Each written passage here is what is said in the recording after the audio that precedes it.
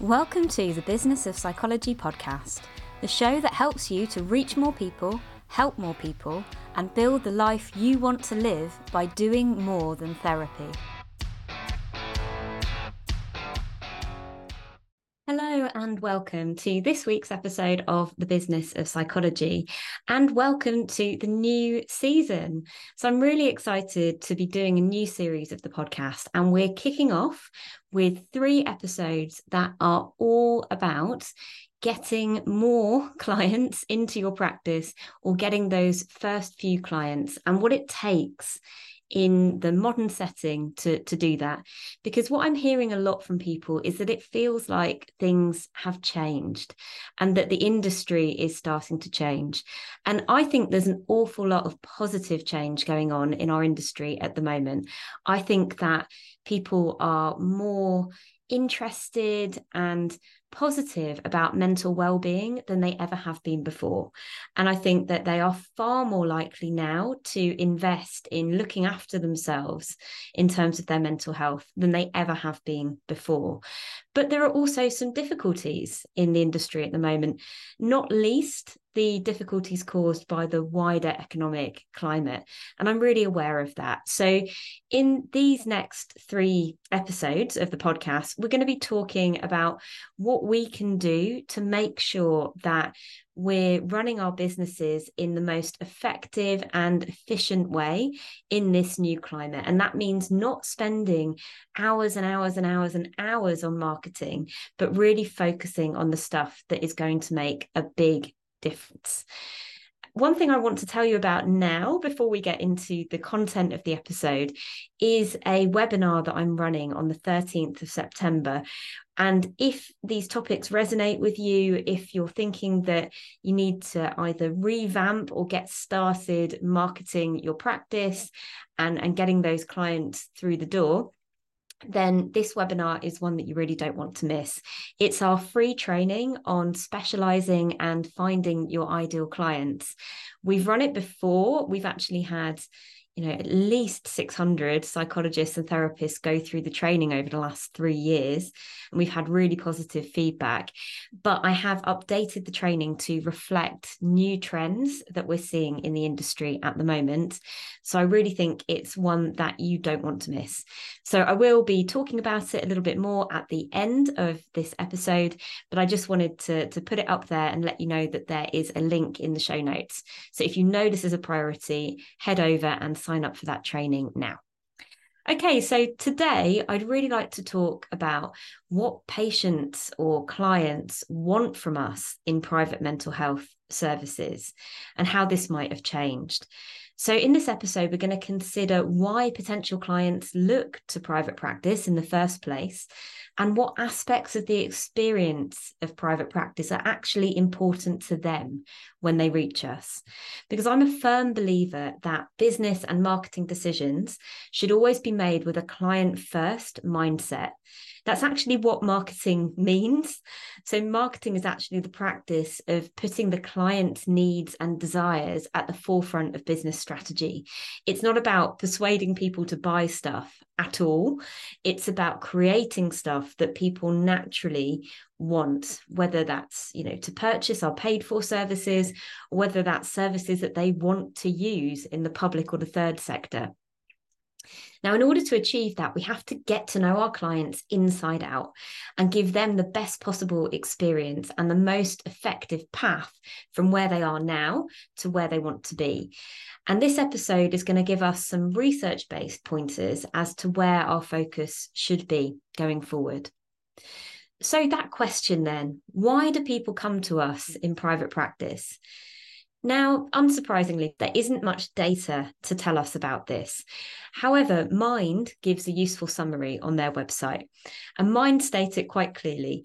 It's because people can't get the service that they want or need in the NHS, in the UK anyway, or they find the waiting time for the NHS service unacceptable, or they want the added confidentiality the private sector can offer. For example, traveling to a location where they're not going to meet people they know, or choosing a completely online service. And one thing I'd add into that is often people come to the private sector because they want the efficiency that we can offer. So maybe they're very, very busy, they don't want to change their working pattern, and they want a therapist that can fit in with that. And we know that that is just not the way that the NHS works. So understanding these motivations give us an important clue as to what kind of services will work in the private sector and what's not going to work in the private sector. So, when you're starting out in private practice, it's a really good idea to do some research about what NHS services have long waiting times around you. What are the particular needs in your local community? You can then consider whether your specialism is likely to be in demand where you are. Now, to be honest, I think in most areas, pretty much all specialisms are needed in the private sector at the moment because we're seeing long waiting times. But you will find that there are certain areas which are easier than others. Google Trends data can actually give you an idea of what services are being searched for near you. So I did a Google Trends search for the UK nationally. You can narrow it down further than that. And I noticed that neurodiversity related services, especially diagnostic services for ADHD and autism in children, are getting more interest than any other mental health related keywords on Google in the UK. The growth over the past year for those search terms has been absolutely phenomenal. And search terms relating to children also remain extremely high, which was a trend we've seen developing over the last few years. So if you aren't sure what services to offer or what your focus should be in your private practice at the moment, and maybe you've got a wide range of experience and you could choose to specialise in a few different areas, I'd really encourage you to look at those local trends. So look on Google Trends relating to those specialist areas and see what is being searched for now, but also get out into your community, talk to other professionals. What are the services that they are needing to refer out to at the moment? Because that will tell you where you're going to find the easiest to target. So one thing that I also noticed when I dived down the Google Trends rabbit hole was that autistic child was trending with more than 70% more searches for this term in the past 12 months than in the previous 12 months. So I clicked to explore this a bit further and found that searches for toys for autistic 7-year-olds and other age-related categories too, like 4-year-olds, 5-year-olds, etc., had increased by over 5,000%. So if doing work with autistic children was my specialty, I would be thinking about writing content about toys that are beneficial for autistic children for sure, because that is being searched for. It's something people are really interested in. If I was looking for a more than therapy activity, which I wanted to add into my business, then I might be thinking about creating something play-based for autistic children that would also have a therapeutic benefit. Because we can see there that this is a growing trend, that people are interested in this topic and they're getting more interested in it. So that's something that I would be considering. So if you aren't sure how to use Google Trends, then just Google it, funnily, and there are a ton of helpful articles. I've linked to one in the show notes from HubSpot, which will give you a steer on how you can start using Google Trends to look at what might be needed and necessary in your area of specialty and in your local area too. Also, do bear in mind that if we know that people are accessing your services because they want confidentiality or they don't want the NHS waiting list or they're seeking efficiency around their working patterns, then we also know that they're the kind of people that are likely to really care about and expect good customer service. This should be a really key priority for all of us, but it often gets forgotten, especially when we're busy. And all of our previous experience has been in the public sector, where sadly, the customer experience is often very far down the list of priorities. And that brings me on to the next topic that we're talking about today, which is what aspects of the experience of coming for private practice therapy are actually important to our clients. Turning to the recent literature, what do studies tell us potential clients find important when accessing our services? Well, I really wish that I could tell you that there was tons of mental health specific papers from recent years. But actually, to find recent offerings, post-pandemic offerings about this subject, I've had to dive into the general healthcare space. But thankfully, there are a lot of transferable conclusions there, and there's actually been quite a bit of research done. So Hanawar et al.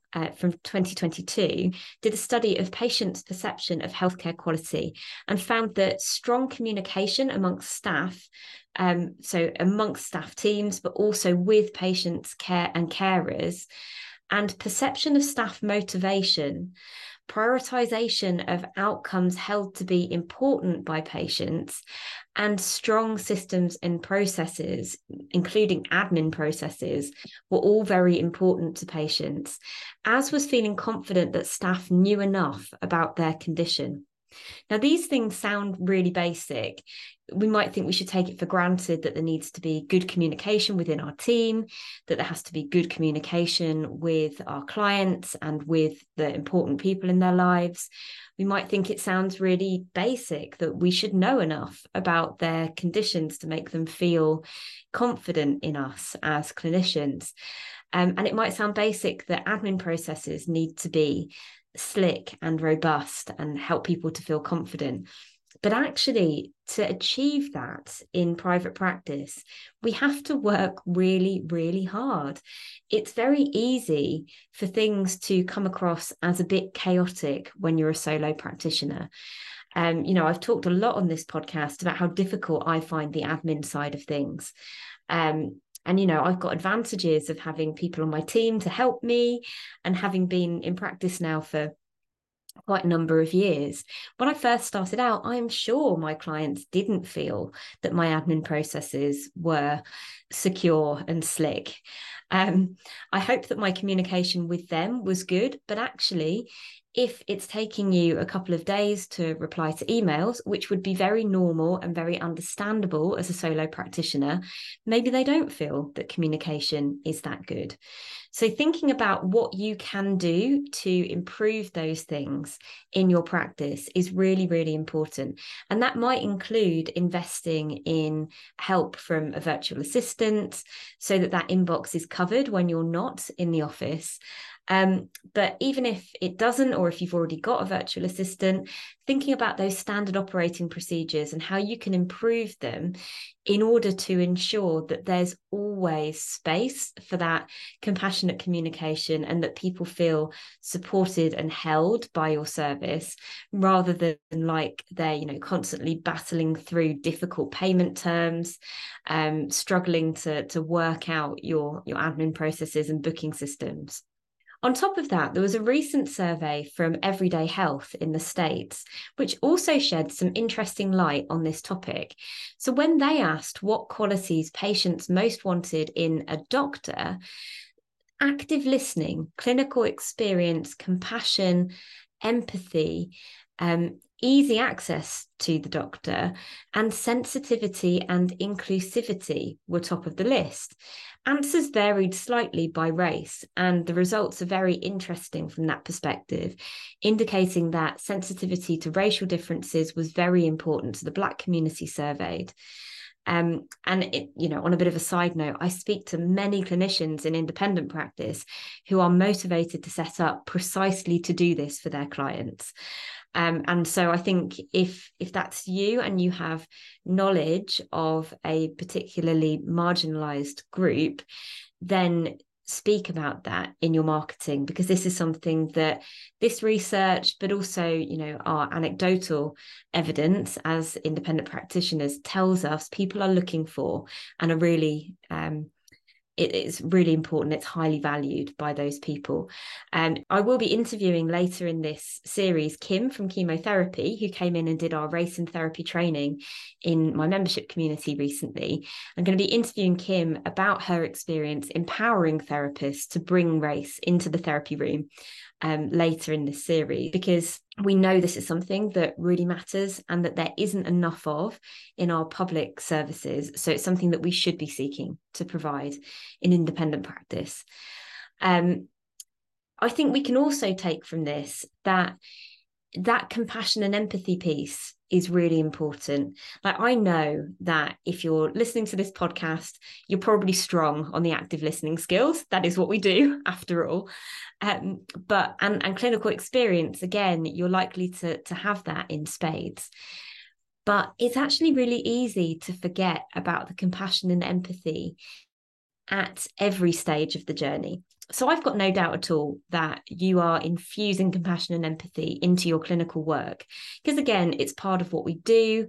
When that goes missing from our work, then it's usually a sign that things are going pretty wrong for us. But is there compassion and empathy in the way that you book your clients in?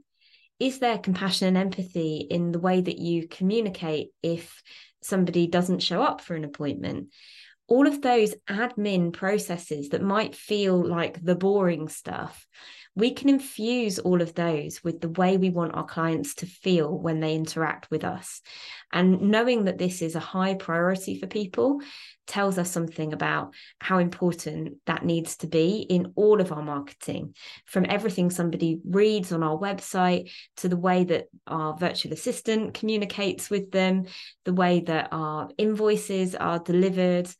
Everything needs to be infused with that compassion and sensitivity. So I've linked to that survey if you're interested in diving more into their findings in the show notes. And actually, all the studies I'm mentioning today, I have linked to so that you can find out a bit more about how they were conducted, and dive into what those outcomes might mean for your practice.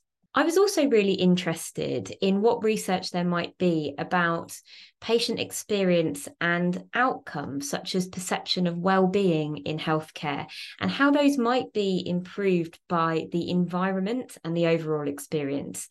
Because as a psychologist, I know that environmental triggers can be extremely important. Maskim Godovic and Abraham Pizam, in a very recently published paper, review some of the known impacts of paying attention to customer experience at every stage.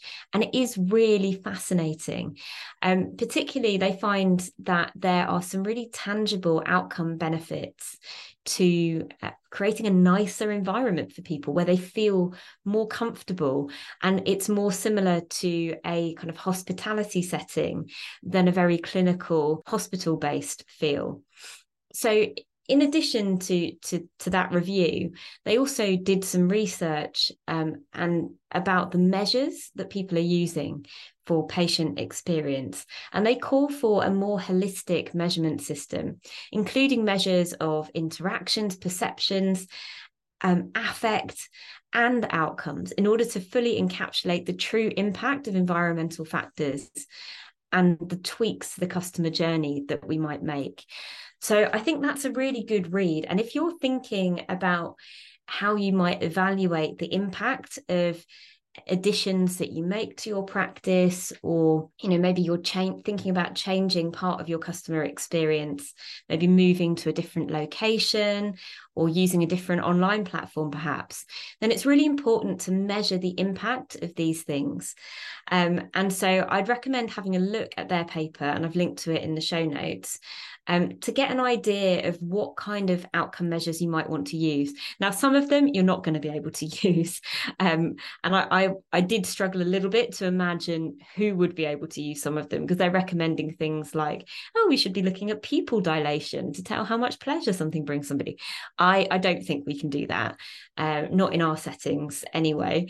But thinking about how we might bring in some outcome measures that tell us about, how people are interacting with us, what their perceptions are of our services, how our services make them feel, and then how that goes on to impact their implementation of what they learn in therapy and how their lives might look different at the end of it, I do think we can take something from that and work that into the way we're measuring the impact of our private practices. So I think it's really important. Now, despite the fact we need more evidence to guide us in understanding what's important to our clients and potential clients' experience, what is clear from all of this research is that we need to take a patient-first approach or a client-first approach to building and marketing our practices, putting the needs of potential clients in the driving seat. Because if we don't know what our clients' particular needs and desires are, then we're just guessing. And for me, this starts by being really clear about who you're trying to help so that you can plan a customer journey that covers to the moment that they're telling friends and family about how great it was to work with you. It's all about delivering compassionate service from the beginning to the end. And we're going to talk more about that in this series. So I hope you'll join us for the rest of these special episodes of the Business of Psychology and for the rest of the series. I'm really excited about some of the interviews I've got lined up for you and also some of the research-based industry trends that I'm going to be sharing this series. So thank you for joining us, and I'll see you on the next one. Before you go, did you know that I have a course for professionals just like you who are starting out in independent practice? In fact, my Start and Grow course has already supported hundreds of psychologists and therapists to build impactful, financially rewarding, and professionally fulfilling practices. When you sign up to the course, you get clear, step-by-step support to build a practice that supports your values and rewards your hard work through our comprehensive online learning modules. You get peace of mind thanks to our complete suite of legal documents from Claire Veal at Aubergine Legal. You get 12 months of membership to our supportive student community, access to our private students podcast so you can learn in your own time and in your own way. Yes, I see you learning while you're doing the washing up. And you get access to regular group coaching sessions with me and the rest of our lovely students.